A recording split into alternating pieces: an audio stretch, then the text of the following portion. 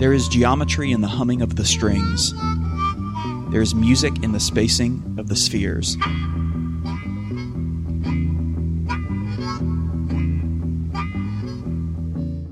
This is a quote by Pythagoras. Yes, I just said Pythagoras, the famous Greek philosopher you probably remember from the triangle equation. You know, the one you had to memorize in middle school. A squared plus b squared equals... Anyone? Yes, that's right. You don't care.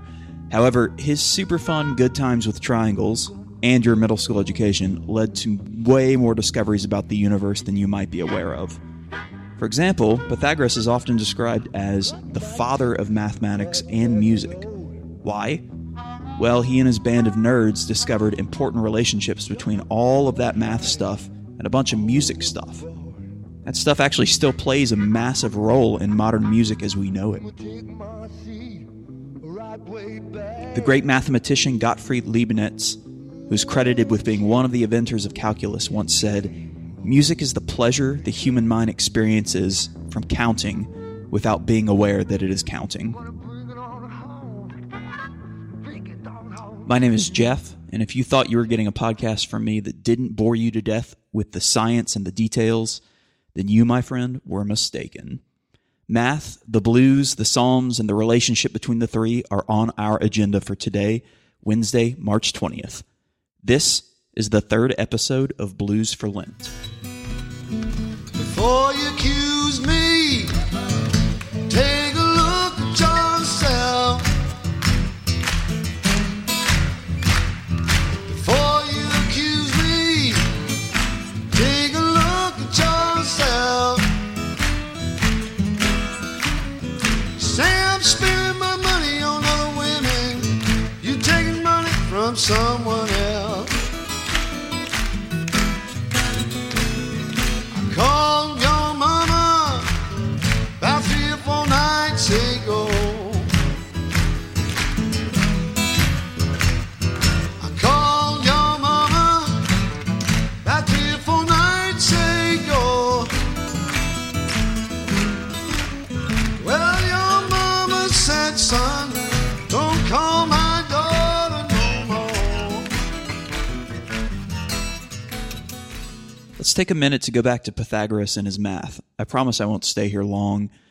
He discovered if you pluck a string and then you cut that string in half, you get an octave, which is a relationship of 2 to 1. If you open up a piano and get out that hilarious ruler app on your phone, you can test that. But from there, they developed formulas that became the foundation for the diatonic scale, or what's known as the major scale.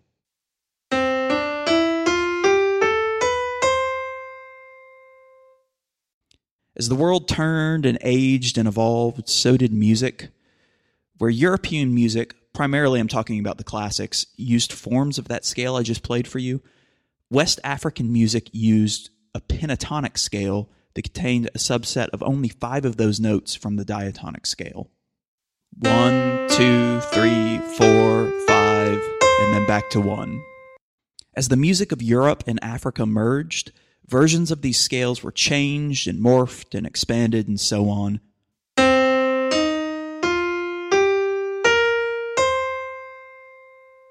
As it turns out, the blues was actually based on these scales. It was created just up the river from the birthplace of jazz. It had just a little tweak that made it sound distinct.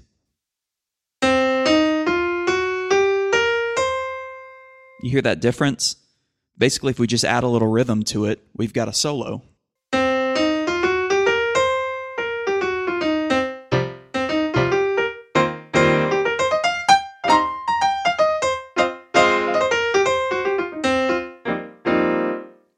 This formula eventually morphed into rock and now pop music.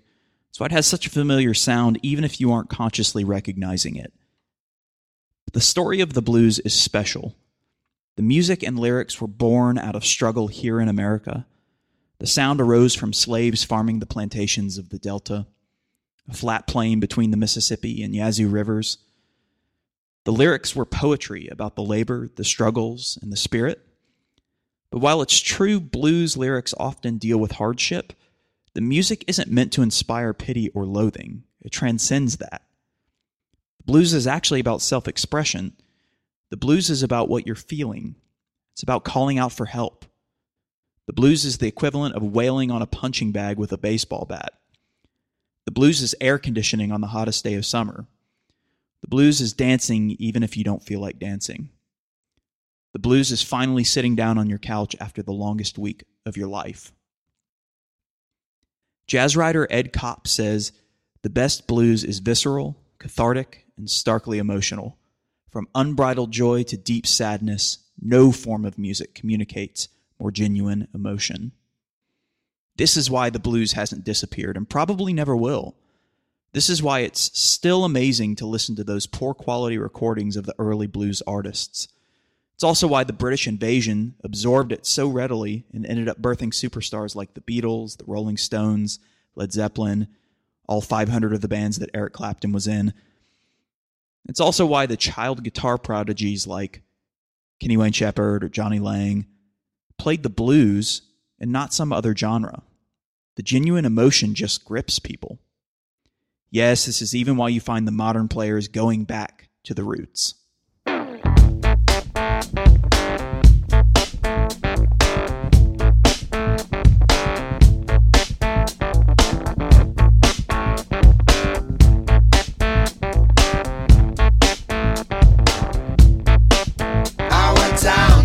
Crossroads, fell down on my knees. I went down to the crossroads, fell down on my knees. Asking Lord for mercy, so help me if you please.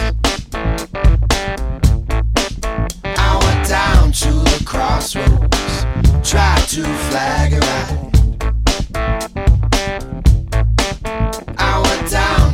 Crossroads, try to flag a ride. No one seemed to know me, everybody passed me by.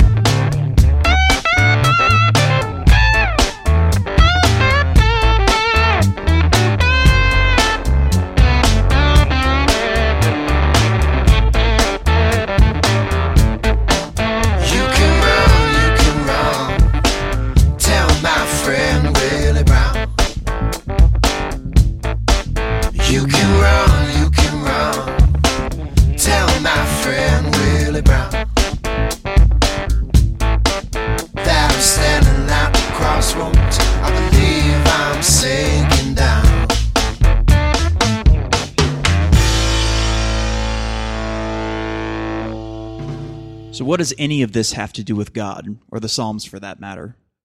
If it's not super obvious already, then why don't we play a game called Psalm ? Or Blues Song ? I'm going to read 3 sets of lyrics and you guess who wrote them. Number 1. When vandals ride down, ready to eat me alive, those bullies and toughs fall flat on their faces. Number 2. When besieged, I'm as calm as a baby. When all hell breaks loose, I'm collected and cool. Number 3. That's the only quiet, secure place in a noisy world, the perfect getaway far from the buzz of traffic. Did you guess right? Number 1, B.B. King. Number 2, Stevie Ray Vaughan.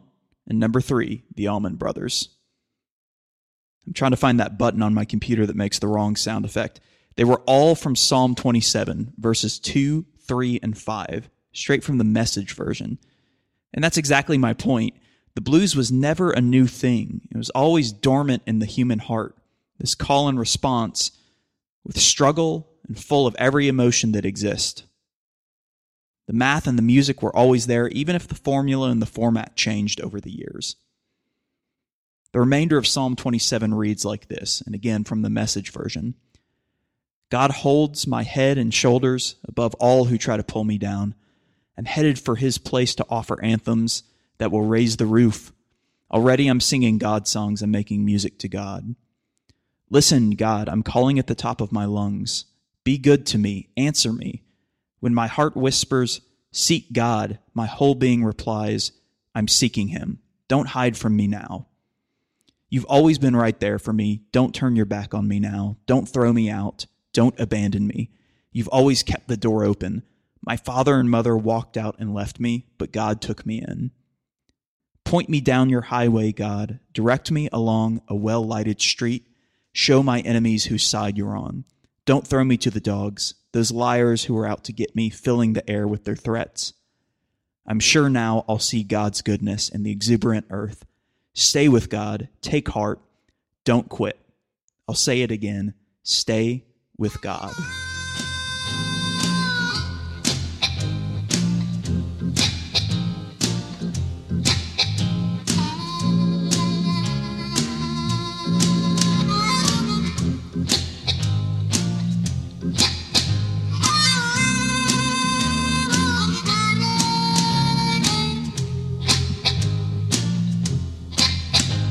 Help me.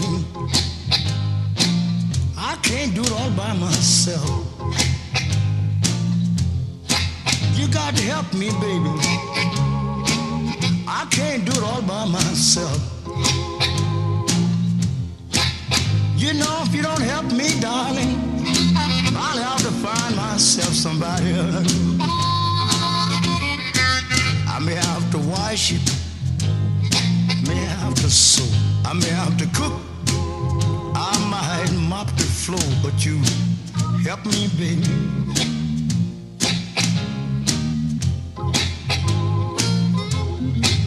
You know, if you don't help me, darling, I'll find myself somebody else.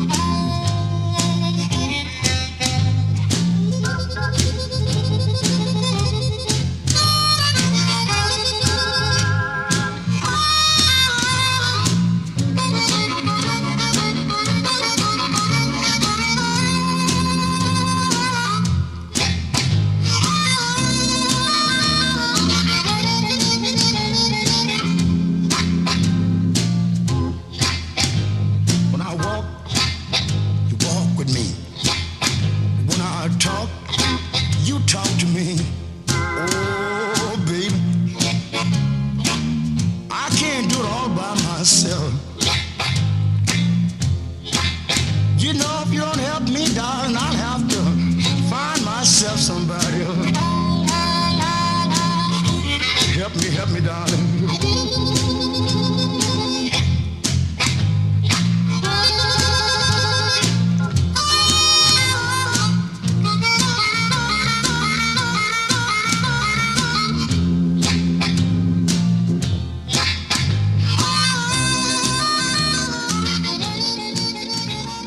Help, one of the quintessential motifs of the blues.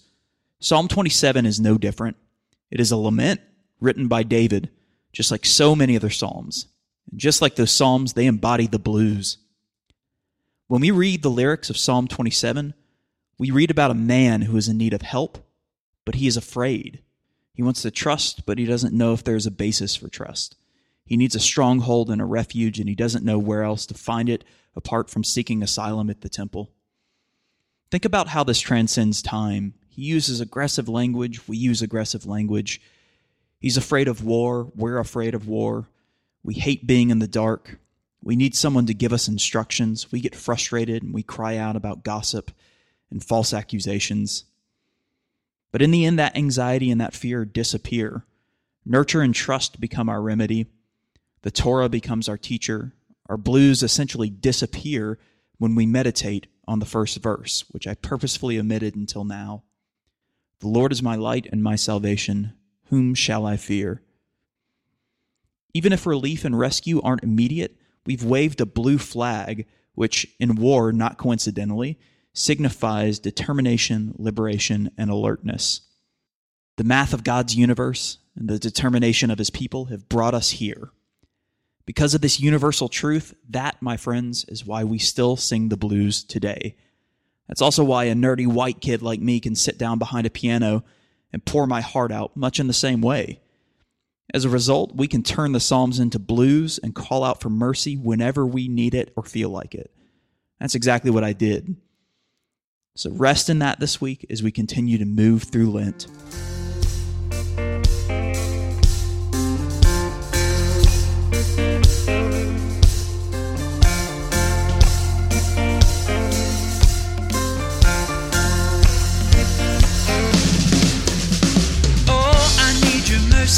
Stay here beside me. I am shaken to my knees. Weary and torn, bring me out of suffering, please. From dust I